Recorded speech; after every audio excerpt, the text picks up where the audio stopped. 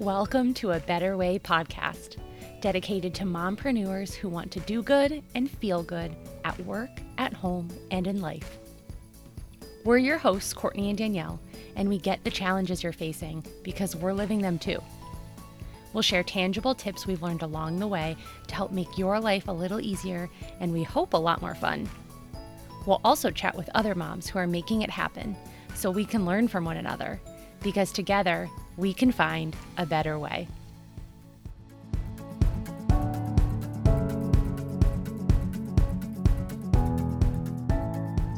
Hi, and welcome back to another episode of A Better Way podcast. Today, Danielle and I are joined by Dr. Nicole Pensak.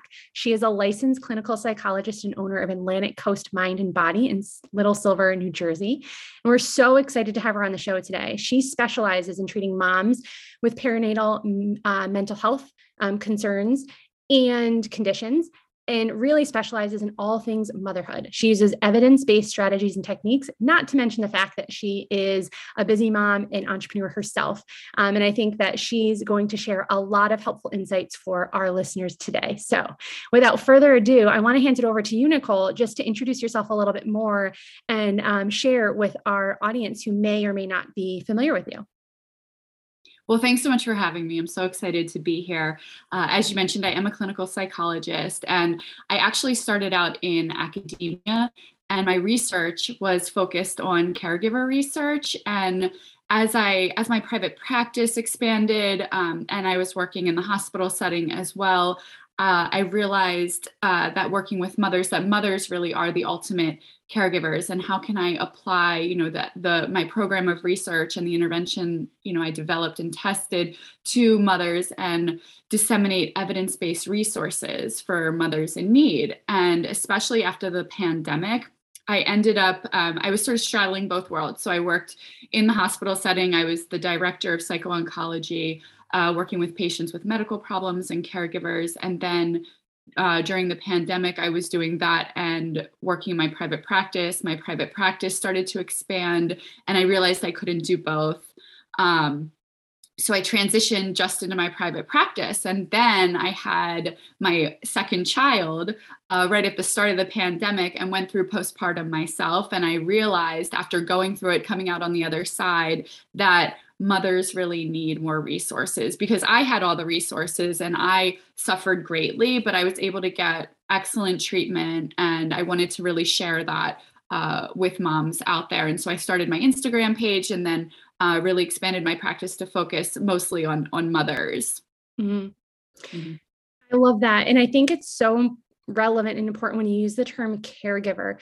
So thinking about all of our listeners, if people are listening, they're moms, they're busy, they're working on building a business. And I think that the term caregiver is so important because oftentimes we're giving of ourselves all the time to other people. We're giving. We're trying to add value. We're trying to take care of other people. We're trying to solve problems. And it can leave you really depleted or detached from yourself. I know I've struggled with that personally, and it's an ongoing thing that I'm working through. But what do you see in your research and in your practice as being the biggest struggles that busy, ambitious moms face today? I'm thinking, if someone's listening to this, how do they recognize that, maybe what they're doing isn't working for them and there can be a better way, one that you've been kind of helping them through? Right. So I think that, you're speaking to it, mothers and caregivers, they're giving. And when you're an entrepreneur or a business owner or you have clients, you're also constantly giving. So you cannot serve from an empty vessel. And so the research that I've worked in, it's kind of commonplace that we say, caregivers must take better care of themselves to take care of others. And it's like that metaphor. When you go on an airplane, you put your oxygen mask on first before putting it on your child. However, for moms, that's not necessarily widespread. I think it's becoming more widespread and we're promoting that more, but it's not intuitive to mothers to do that. Mothers are like, I can sacrifice so much for the well-being of my kids. I can, put myself last. They're just naturally drawn to doing that. And so what I really do in my practice is work with mothers to really put themselves first and put their needs first, because in the long term, that's what's going to make you a better mother. And so the single greatest predictor of childhood well-being is maternal mental health. So it's with mom guilt and mom shame, we naturally go towards, okay, I am just going to forgo my needs and do whatever I can for my kids. But what I really work with them on is just really reframing it and saying, okay, the better you can take care of yourself, the better you can meet your own needs, the better you'll be able to give to your children and help them be you'll be a more resilient parent. You'll be better able to be present with them. And so I promote self-care, but I also promote mental health treatment, because self-care is not a substitute for mental health treatment. They're two different things. And I think that's important to recognize as well. And we need all of it. Mm-hmm. Are there, sorry. Oh, go ahead, Danielle. I was going to say, what role do you think society plays in women or mothers' mental health, right? And the reason that I'm thinking of this right now is there's a lot of mom comics and jokes about how if a dad, and a good example is if a dad goes out and gets McDonald's for his kids for dinner, he's the fun dad. But if the mom goes out and gets McDonald's for her kids for dinner, she's lazy, isn't taking care of her children, et cetera. So there's certainly a double standard in society for mothers, against what you're teaching them, right? Pulling them against what you're teaching them. And so what role do you feel society plays in this? And how do you help women rewire so that they aren't so guilt-ridden by society's pressures? Right. So I think you're absolutely right. There is a double standard, and it's unfortunate. When I work with my patients, I help them do it anyway, because what happens is that moms get caught up in how they're perceived. And I think that we really can't control other people's perceptions of us in general, nor should we really focus on that.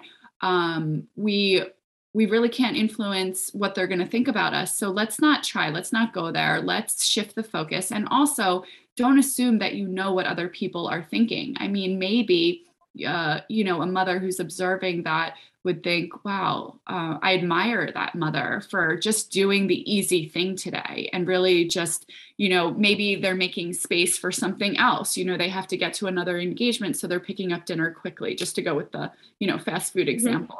So you just never know. And so I try to get my patients and the people that I work with to step out of thinking about how others are perceiving them, and just to do it anyway, because in that way, the mothers are going against the mom guilt and actually just focusing on doing what's best for their own needs and building their own resiliency against, people are going to have something to say about anything that you do, no matter what. So it's really just about helping that mom become more resilient in the face of that. Mm-hmm.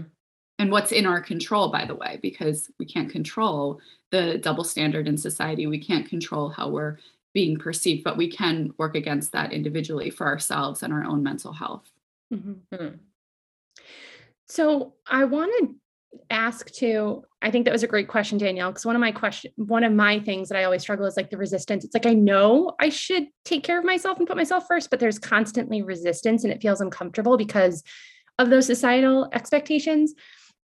But one of the things I'd love to know is, you talk about self-care, and then you also talk about maternal mental health, treatments.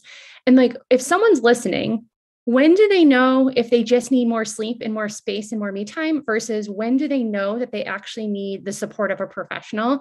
Maybe they need a support of the professional either way, but what are some of those things? Because I think that in my experience, having had 2 kids and now running a business, there's probably times where I probably should have sought help earlier and more in depth, instead of thinking, if I just get through this next deliverable, or if I can just get through this next week, I'll be better. But realizing that you really it's deeper than that, and you need someone with professional support to help you.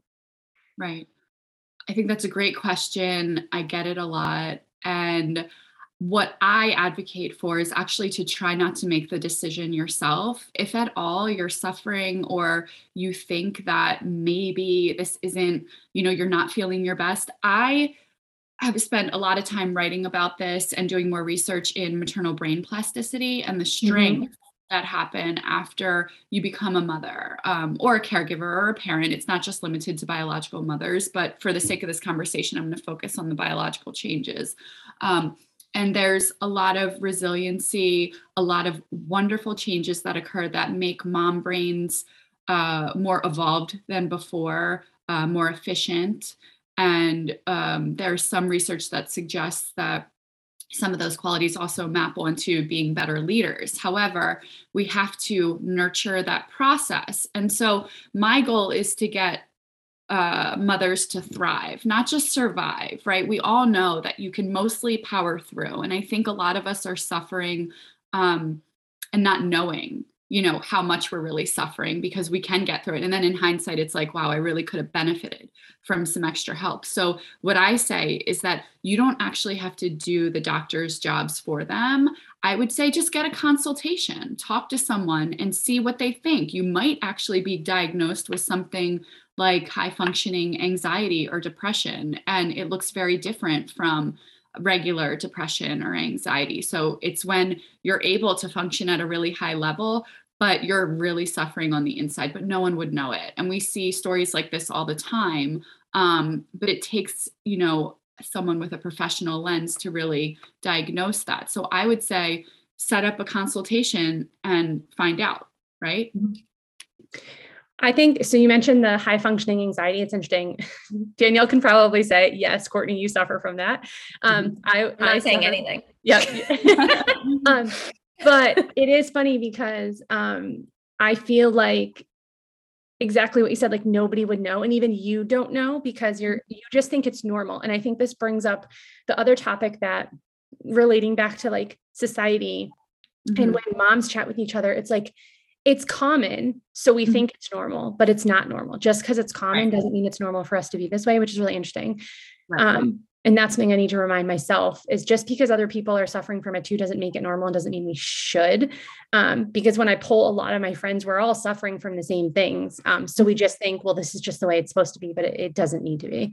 But I want to dive into, I'm so interested by the brain plasticity that you talked about. So we've had a brain rewiring coach that specializes in working with moms on the show before. And I personally have engaged with coaches that help me better understand like the neuroscience and like patterns and, how to use meditation and visualization and affirmations to really break through like those limiting beliefs. And that's something that's a work in progress for me, but I'd love to know more about specifically the mom brain and those changes and what is it? And then how can we use it to work for us instead of against us? Because you talked about some really cool superpowers that are in there, but I'm not sure if I'm actually using them. Right. So, I think there are a lot of brain changes that happen. There are a lot of hormonal changes that happen. Basically, some parts get smaller, some parts get bigger. Gray matter increases here, gray matter decreases there. I won't get into like too much of the neurological changes because it's not so important. But for example, the phenomenon mommy brain. Unfortunately, that's like the most common understanding of some of these maternal brain changes. And I think that, mommy brain really needs a new PR rep because it's associated with, forgetfulness. But really what occurs is synaptic pruning, and your brain is just basically like reorganizing itself so that only the most important neural networks that are associated with child rearing are at the forefront. So it's why we can, remember our schedule for our baby and all of our baby's needs. But when we talk about what we did yesterday, we have no idea. We can't remember, right? Because it's just not so important to tending to the baby. But I would say that it's amazing what our mom brains can do. And that's just one of the changes. But I think some of the changes that occur also make us more vulnerable to depression and anxiety. Just because so for example, we can be hypervigilant about our child's needs, but really, it's a fine line because when we're over tending to our child's needs, it might be it might cause a deeper level of anxiety and really suffering that we need to tend to all of those needs. And, it just really stresses out the system. So that's something that I would say, things that we can do to work with these brain changes would be to, one, get great maternal health care. So mental health treatment, so that depression and anxiety, you can sort of treat that and get out of our own way, right? And so allow our brain to sort of get to that place of thriving. And then I would also say work with the tenets of neuroplasticity. So things like exercise can be really good. And there's a saying in neuroplasticity, neurons that fire together, wire together. So while we have all these maternal brain changes happening to tend to our babies, I work with moms to really, along with that, focus on themselves. And that way it's strengthening the neural networks that are already in place to go with, trust that that's happening for your baby, but you actually have to work harder to attend to your own needs. But what I think is happening on a neural network level, and obviously there needs to be way more research on this. I mean, it's in its infancy, but if you can strengthen those networks by doing things to tend to yourself and take care of yourself, that's going to be strengthened along with taking care of your baby. And so that's where the neurons that fire together wire together. And then another strategy that I like to recommend is to lean into pleasure. So I think that a lot of moms and parents in general, we tend to, when things are going really well with our kids, or we notice like a beautiful moment, or we appreciate them, we're just like in awe of them, we're immediately, it's immediately followed by, oh my gosh, what's going to like something bad is going to happen. This is too good to be true. You imagine all the terrible things, that can happen to our kids. And that's really to protect our children. And so it's natural that our brains will want to go there. But what neuroplasticity, the tenets of neuroplasticity would say is to, lean into that moment and make the pleasure bigger. So you want to engage your senses more. You want to say, how can I make this moment bigger and really strengthen the neural networks around the pleasure associated with your kids? Because there's no one, up there saying, okay, so many good things have happened, now it's time for a bad thing, right? It is random. And sometimes, some families get, they have more bad luck, and some families, aren't trialed by stressors. It's just, there's no like rhyme or reason to it. So what I'm saying is that you don't have to work so hard in those moments to think about when the shoe is going to drop. You can really lean into it, engage with your baby, engage with the moment, increase the pleasure that you're experiencing, and that actually creates a more resilient brain. Does that make sense? That reminds me of Brene Brown's foreboding joy concept. Yes, exactly. Is that from like the Daring Greatly book or something? But that really resonates with me. Like I'll be like putting my son down in his crib and I'll be like, oh my God, he looks so sweet. And then immediately I think about like, what if like the roof collapses in, or like, oh my goodness. Yes. Or stupid things like, what if I lose a client? Like anything that could jeopardize my like. Right. Your joy. Yes. Well, or like we'll be going on vacation up to like Maine, and I'll be like, what if we get in a car accident driving up there? Cause like, I'm excited to like go. I don't know. You're nodding. I'm just like, well, what I'm thinking in my head is like, are there women who don't do this? It's a good question, because Brene Brown actually told that story in one of her books. I've read basically all of her books, but in one of them, she was saying how she entered in an auditorium full of moms, and she was talking about this foreboding joy concept. And she was telling this story, and immediately all the mothers in the audience were saying, we're reacting to that. We're like, why do we do this? Why do we do this? And so I think it's a really common phenomenon. I think that, Brene Brown also says joy is the most terrifying emotion. I say that joy in motherhood is the most terrifying emotion, because it's attached to your kids, and these are the things that you love, that you've experienced no love like this before, and it's so terrifying. And so I would say on your trip, try to get that intrusive thought out of your mind and focus on how you can make that car ride even more enjoyable. Focus on, I don't know, having more fun in that moment, or connecting with your children in that moment, like, or eat a chocolate bar. I don't know, whatever it is, like increase your pleasure with all of your senses during that experience, because what it is it's going to build up your resiliency. And that is what would be great for your maternal brain, not focusing on doomsday that could be around the corner, because it may be anyway, we have no idea. Right? But it's not helpful to think about that. It's not in our control. So what is in your control is focusing on the pleasure and really, and this is where I think it really strengthens your brain. And I think over time it builds on itself, and then it's easier for you to go back to that place and keep going to that positive mindset, right? As you practice sort of letting those thoughts be and not attending to them, right? Because you have really strong neural networks that are working to protect that baby. You're like, I'm going to anticipate every single danger that's going to come up, right? But if we weaken those, we don't need them as much as we think we do, right? And increase neural networks attending to pleasure, you're going to have a more resilient brain. Mm-hmm. So then the pathways that fire together or rewire, that whole saying is like, the more you practice being in the moment and not tending to stressful thoughts and taking care of yourself, the easier it's going to be and the more natural. And it won't be your natural tendency to focus on the stressful thoughts, correct?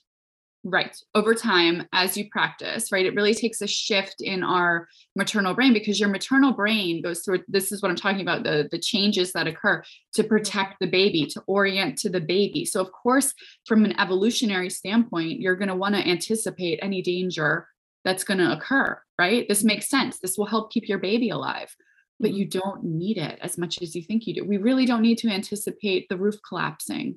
I mean, if the roof collapses, we will respond, and we can trust ourselves that we will respond, but likely that will never happen, right? But our mom brain just comes up with these scenarios because we're like biologically programmed to do that.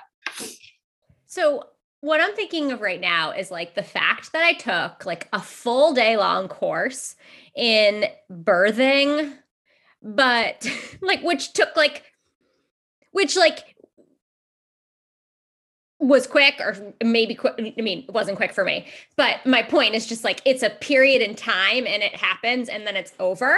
Right. Whereas like I got literally zero education in how to be a mother and like protect my own like mental health. And so I wonder, like, are other countries doing that? Like, is this something we're just, because, and here's my thought process. It's like, all right, I'm like, whoa, like all mothers do this. And then I'm like, there should be education for mothers so that they understand that they're going to feel this way. And they should over-index on the joy feelings and really try to suppress or, you know, reframe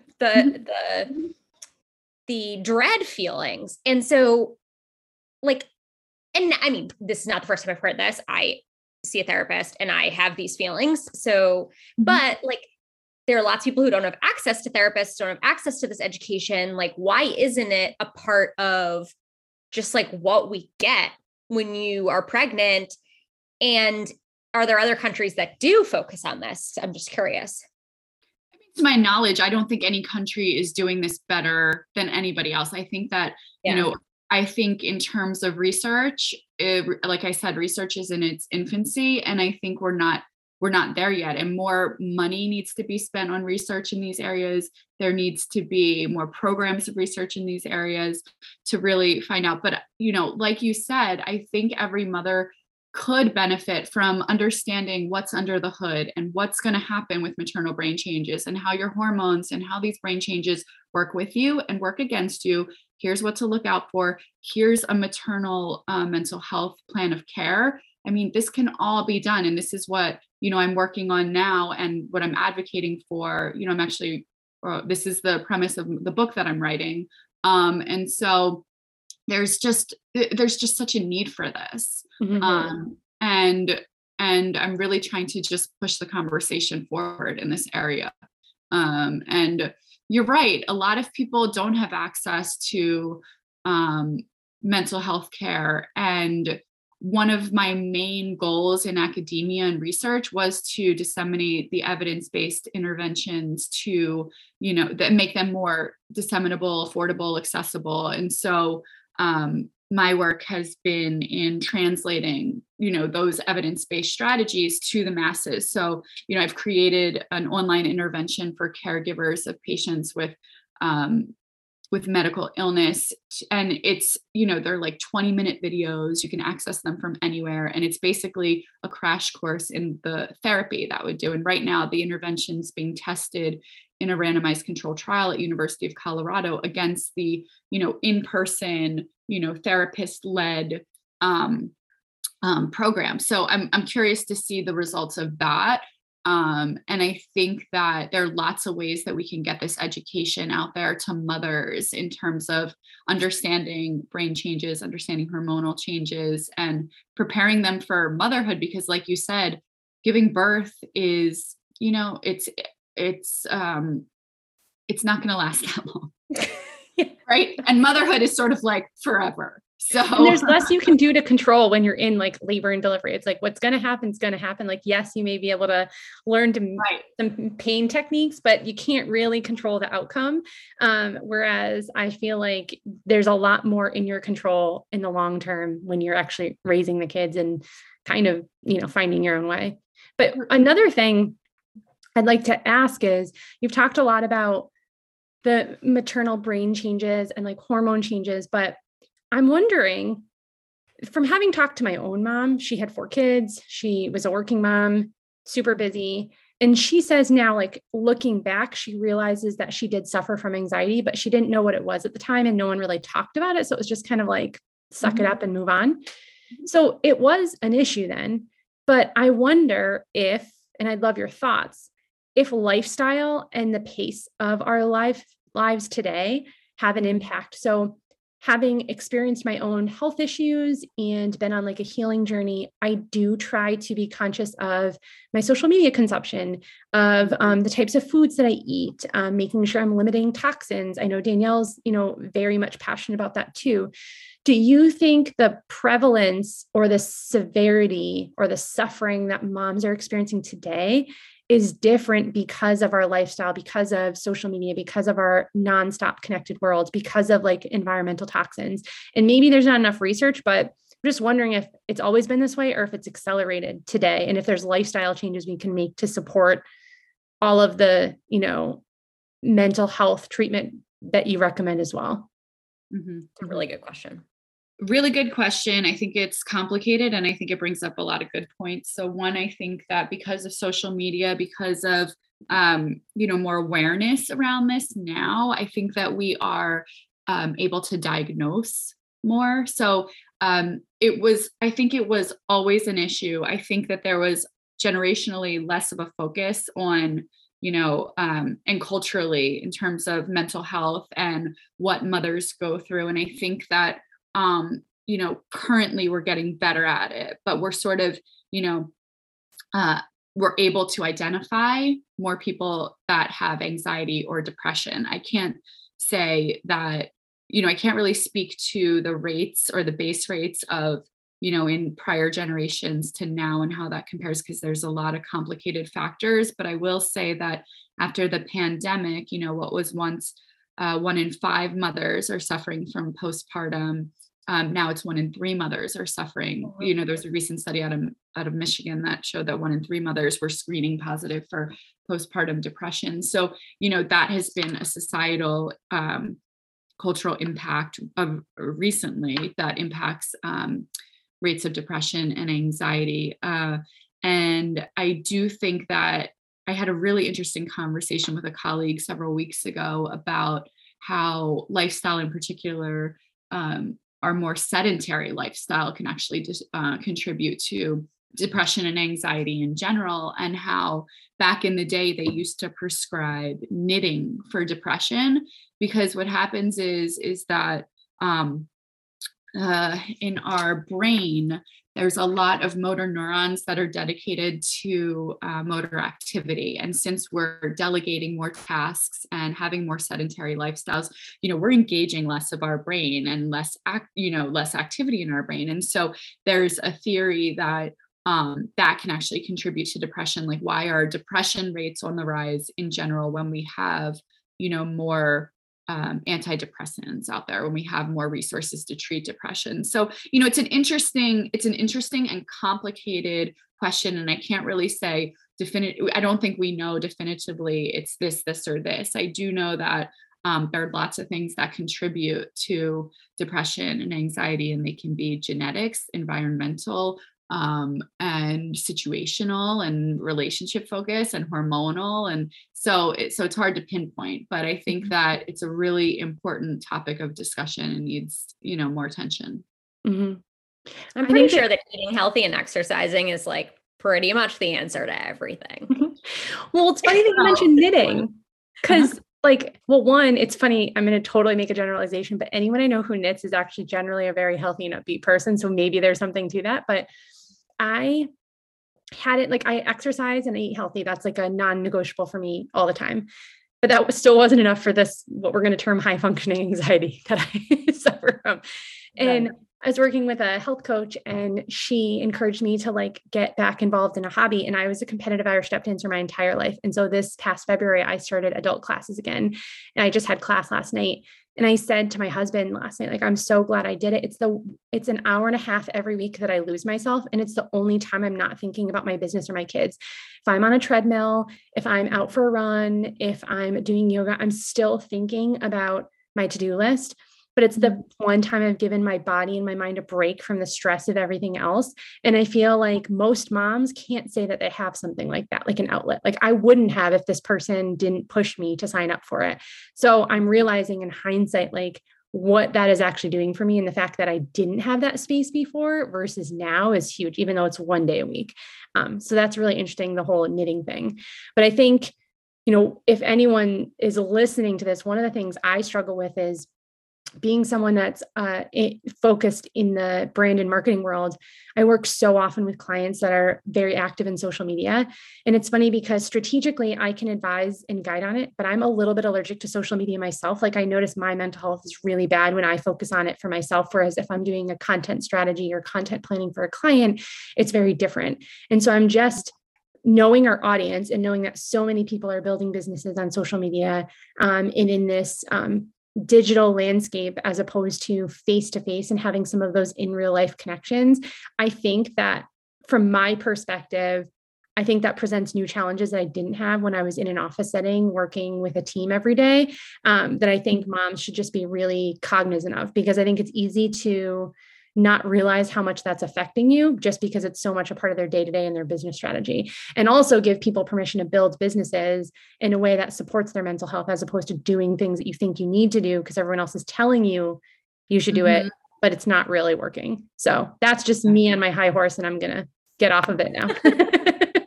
I think you both bring up some amazing, I could, go in any direction with this conversation, but I would like to touch on what you've said. So, I'd like to say that, yes, exercise is known as nature's antidepressant. And I think that it's really important to exercise in terms of self-care, right? But I don't think, I think exercise can really help us feel better. I think that it can regulate our mood and our sleep and everything else that, and keeps it all on an even keel. I think, what you're speaking about in terms of this dance class, which sounds amazing, and can I try it?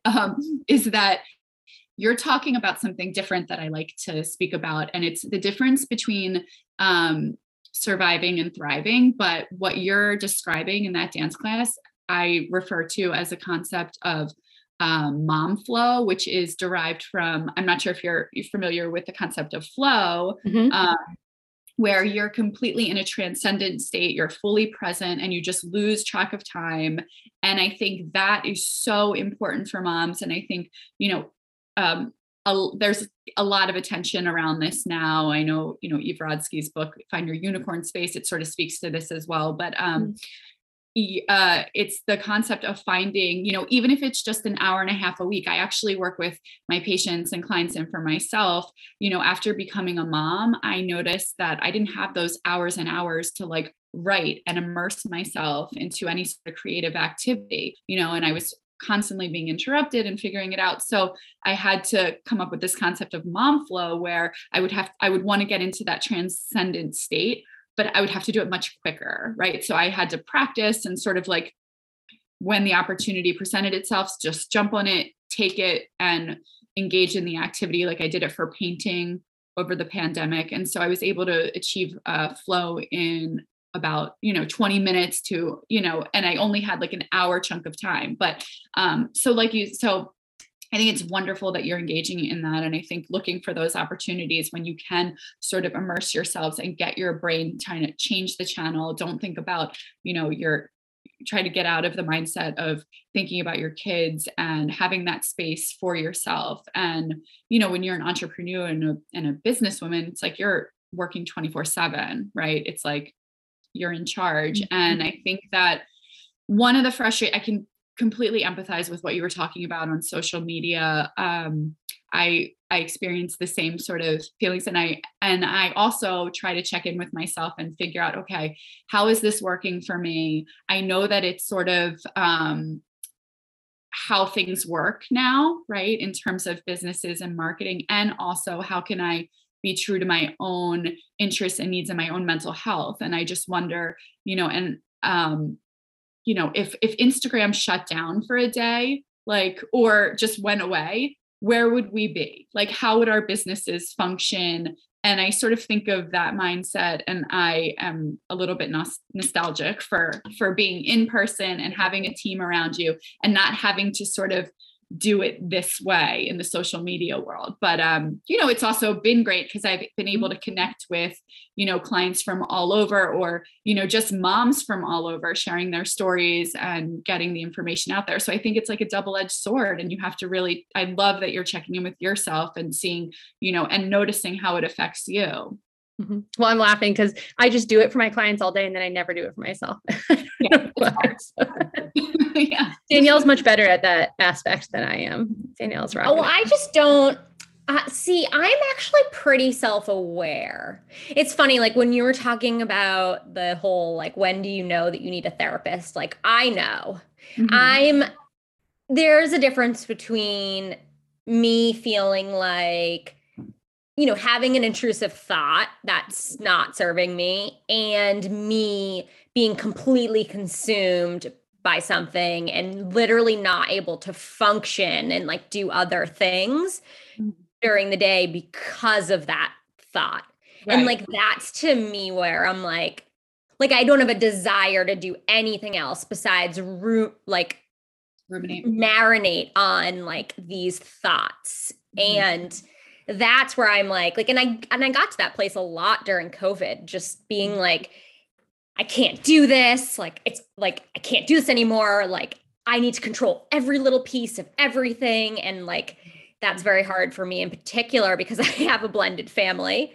Mm-hmm. So we have, one member of our family goes to another house half the week and then comes back to our house. So like, that was a huge struggle of mine, just like the lack of control I had in my own family's health during COVID. And I'm not saying that I'm right, and this is, unless you feel this way, you shouldn't see a therapist. But like, I've just gone to therapy for so long, been medicated for so long that like, I know when I need help.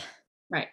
Well, you're like a professional patient. And also I think that is, but in a good way, good way, like, yourself, but I feel like, you're probably in a place where you're thriving. Like, yourself enough where when you see a dip, seriously, thriving is not the absence of like struggling or suffering or bad things happening. Sure. I mean, that happens, but like when you're free from rumination and free from, being held back by anxiety or depression, like that's what we provide in therapy, right? It's not like happiness. That's not the goal.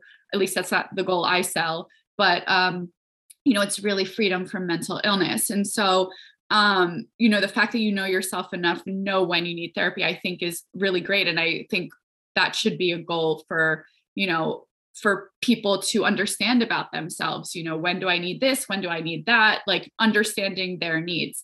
Mm-hmm. However, I do think not everyone understands that or is aware of that to that nuanced level. And I think it's really important to highlight the fact that you said that the goal in therapy is not happiness. And I say that because I've done a lot of mindset work in my life, and I've worked with therapists, I've worked with coaches, and I think that if I'm not happy, then I'm doing something wrong. But I think it was Glennon Doyle who I was listening to her podcast like a couple months ago. And it was like, let's give up this shtick that like happiness is the goal and that everyone's like, if you're not happy, that you're doing something wrong, because life isn't always going to be happy. And I think there's a level of acceptance that needs to come with that too. When people are getting better, that like, it's not about creating the perfect life and it's not about being happy, because that's actually never going to happen. It's just going to perpetuate your feelings and concerns. So I think that's a really important designation that you pointed out about like happiness is not the goal. It's to remove the barriers that are keeping you from functioning and the elements of mental illness that you're struggling with. Mm-hmm. Yes, absolutely. And I think the goal is a full and meaningful life, and also just freedom from mental illness. And happiness to me is a moment or fleeting, right? It's great pleasure, but it's not sustainable. And I think that, we wouldn't be able, even if it were possible, it would just diminish over time anyway. So it doesn't make sense that that would be, where I don't think as a culture we should aim for happiness. I think that that's unreasonable. And also we don't have control over things that happen. I mean, life can give us, tragedy, and we can still find ways to move forward. And actually there's, I was just writing about this recently, a phenomenon called post-traumatic growth. And it's when, tragedies happen to us, but we find a way to make meaning out of it and actually come out better on the other side. And I think of that as sort of, again, getting to that place of thriving amidst, bad things happening. But would we say that we're happy? Like happy? No, I think that we would be, in an optimal level of functioning, not held back by any sort of mental health symptoms. And that doesn't mean that we never have an intrusive thought or a relapse in, a moment of depression, or, we want them fewer and further between. The recovery, the progression is not linear. It's more like a forward spiral. And so you may hit some of the same spots, but you're always coming to it with more resources, more insight, and, more treatment, more coping strategies. So, I do like to, emphasize that progress is not linear. And I think that, Danielle, when you were speaking, I'm thinking like, okay, you're, on your way to thriving. And so I think that what I want for mothers is to sort of give them the tools that they can nurture their new maternal brains and understand all the changes that occur, also help them cope and, figure out negotiating these new roles and, needs being drained from us and how that affects us, and just being flexible and reassessing. And I think that really can get them to a place of thriving. And that's what I want for moms, because it's just, I think the mom brain is just so phenomenal and brilliant. And I think that when we have all these barriers, we can't access that. But I think that moms are our greatest resource, and we need to nurture them more, because there's a lot of power underneath. I agree. Before we wrap up, something we like to ask all of our guests, and I think you're uniquely positioned to answer this, is if you were to share a better way with fellow mompreneurs based on your own experience, what would it be and why? And I'd love to ask that from the perspective of you're not only, a specialist in this area, but you are a business owner and a mom yourself too. So if you were to look back on the journey you've traveled, and what did you wish you knew that there was a better way? What would that be that you would share with moms that you wish you knew looking back?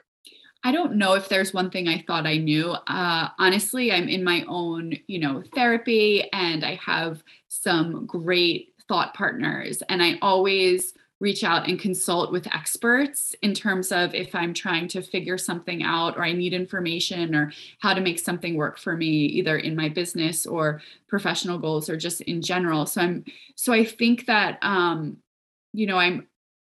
don't know if there's one thing that I wish I knew earlier on, except that, I set up my really great postpartum mental health care plan and I was able to be treated in like 9 days. And I think that just helped me tremendously. And perhaps maybe considering that after the birth of my first child, maybe delving more into treatment then, but I was sort of in therapy then. So I don't know. I got to think. Well, I think something great you said is like, you didn't do it alone, even though you're an expert in this field. And I think so often we think we need to do it alone. Or we think we're supposed to know. And so we're afraid to ask for help because we're like, well, aren't we supposed to know? Everyone else knows, everyone else is doing it.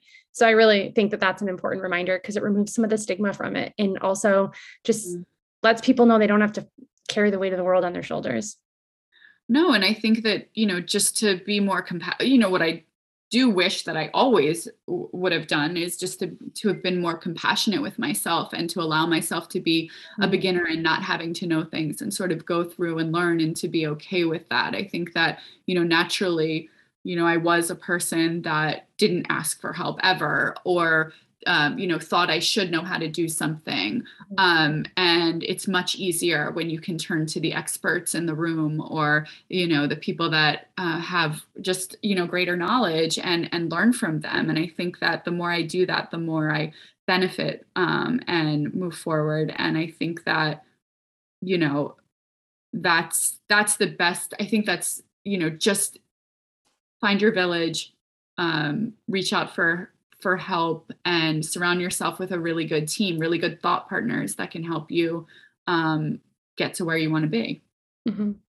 Yeah, I think that's important. Well, thank you, Nicole. If anyone wants to connect with you as a follow-up to today's episode, where can they find you?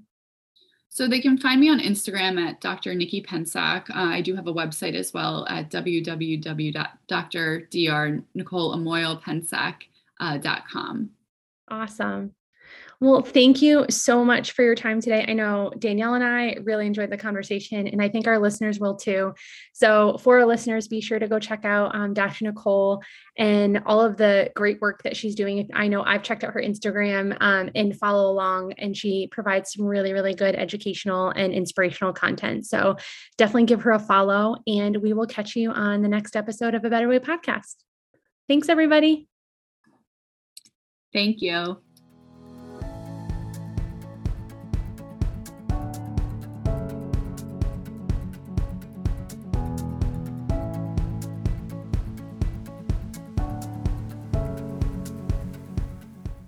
Thanks for listening to today's episode.